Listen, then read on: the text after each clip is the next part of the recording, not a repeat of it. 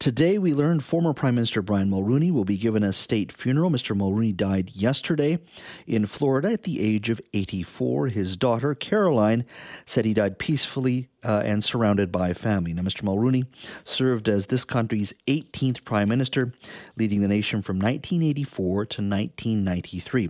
Mr. Mulroney would go on to build a political career marked by his leadership and guiding a fractious coalition of Western Conservatives, Red Tories, and Quebec Nationalists.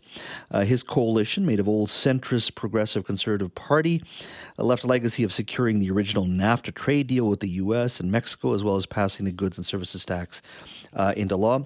He was also commended for his strong opposition to apartheid in South Africa, helping to lead the global sanctions that brought that regime to an end as well.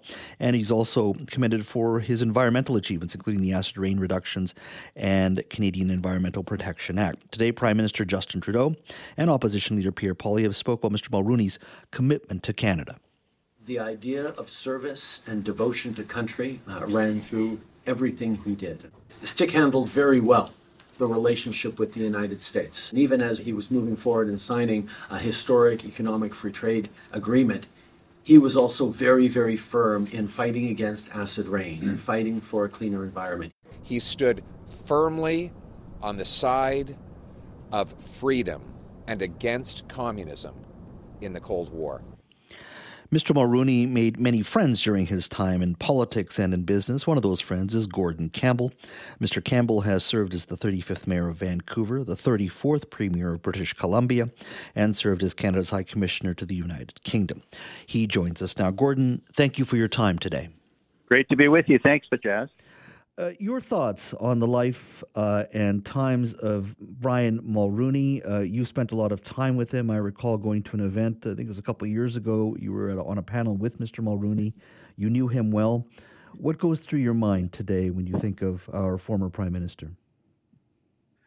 Well, honestly, the first thing that went through my mind is that we have to remember how much his family made a difference to him, right? Gave him the strength and the support and love to carry on in his tasks.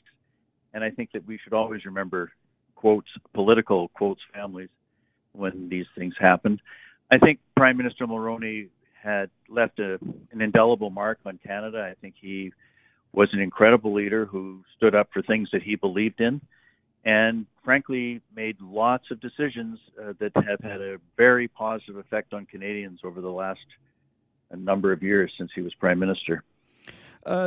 When you say he, brought many changes, it had a huge impact on Canada. Free trade with the United States is the obvious one. The acid rain treaty, tough decisions like the GST, apartheid, and not all of them, were going to be easy. Is there one that you particularly admired, whether it was because he took a chance or took a risk that you think had profound impact on Canada? I think free trade was a hugely important cornerstone decision to the economic future of Canada when it was made. It had been frankly, it had been a political back and forth for a long, long time. People were afraid to touch it. At one point, the Liberals were for free trade. Another point, the Conservatives were for free trade. Finally, Prime Minister Mulroney said this is what's the right thing to do for the country. And you'll recall, everyone I'm sure will recall, there was a very significant election around that. And then it's not just saying we're going to do it in Canada. We have to remember you have to have an agreement with the United States and subsequently with Mexico that opens up economic opportunities for everyone in Canada across the board without exception. And I think it was a generational and transformational decision for the country, its economy, and our future. I also think, one of the things about Prime Minister Mulroney that I'm reminded of is, sometimes the best decisions, the best public policy decisions are the toughest political decisions. And he was willing to go the distance for the things that he believed were really important. I think apartheid was something that we often can forget about in Canada, but I actually am on the board of directors of a company in South Africa, and I know that people there still hold him in high regard. And I can tell you that when the Brexit debate was going on in the United Kingdom, and I was Canada's High Commissioner to the United Kingdom, the best speech I heard about Brexit and the impacts it would have on people and ordinary people's lives, as well as on the geopolitical sort of structure was made by Brian Mulroney in the House of Lords. He just did a great job with that. And it reminded us of, the public policy sort of strength that he had and commitments that he had. So I think we were lucky he was there. I think that he did a very good job as Prime Minister. And as even former Prime Minister Chrétien said, they may have agreed, but he always had Canada in mind. And that's what's important, I think, in those jobs of leadership. Did you call him or chat with him for advice, not necessarily just when you're in office, but just privately, because you're, like you say, you're on boards, always tough decisions to make. Did you rely on him occasionally for just advice?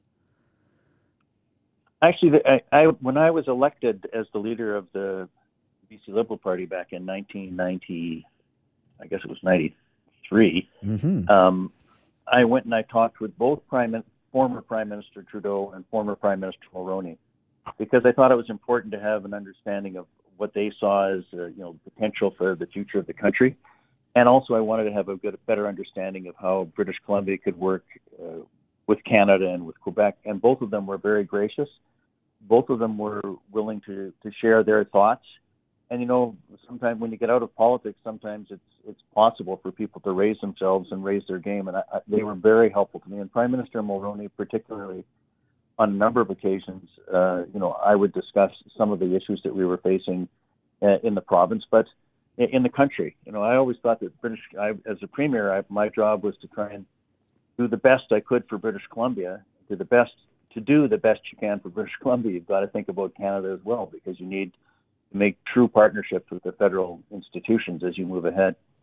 You raise a very good point in regards to partnerships and alliances. When I look at the upheaval of the 1960s from the civil rights movement or the assassination of Martin Luther King or JFK, the oil embargo of the 1970s, there was tremendous upheaval as baby boomers came of age. But when I think of Mr. Mulroney and his leadership in the 1980s, along with Margaret Thatcher and Ronald Reagan, he built great relationships, which you may not agree with any politician's politics sometimes, but I would generally say that era led to greater economic growth then, and just as they left, they left good work behind them that allowed us to move forward in so many different industries and broadly as a society.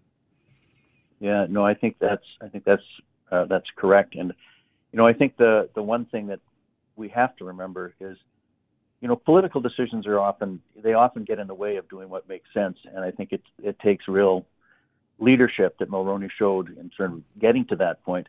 But the other thing is, it's the relationships you build up that allow those decisions to bear real fruit. So the Canada-U.S. relationship was probably never better than when Mulroney was the Prime Minister.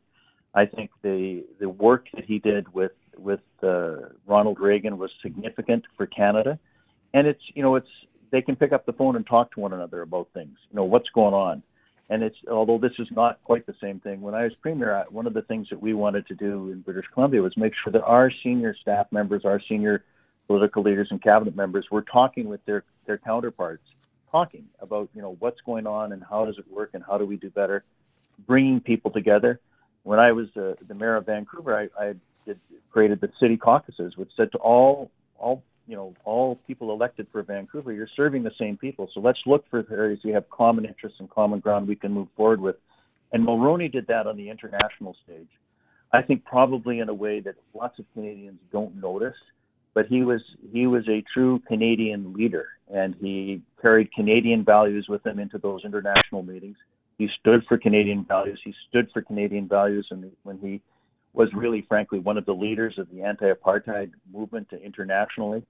And he was seen as a true spokesman, I think, of Canada on the international stage. He was substantial and substantive on the international stage, which was good for Canada. Mm-hmm. I think back to his time, and in many ways I think back to your time as Premier of this province.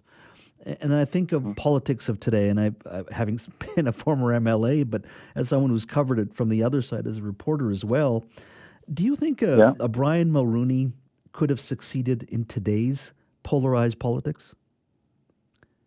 Yes, I do.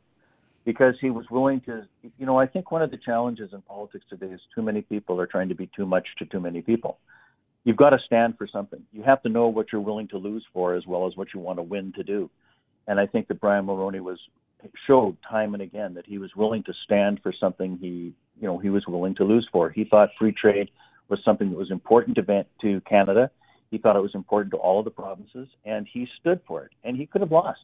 People forget that free trade debate was a very, hard-fought debate, and he stood for it, and he believed in it, and he was willing to lose for it because he thought it was so important.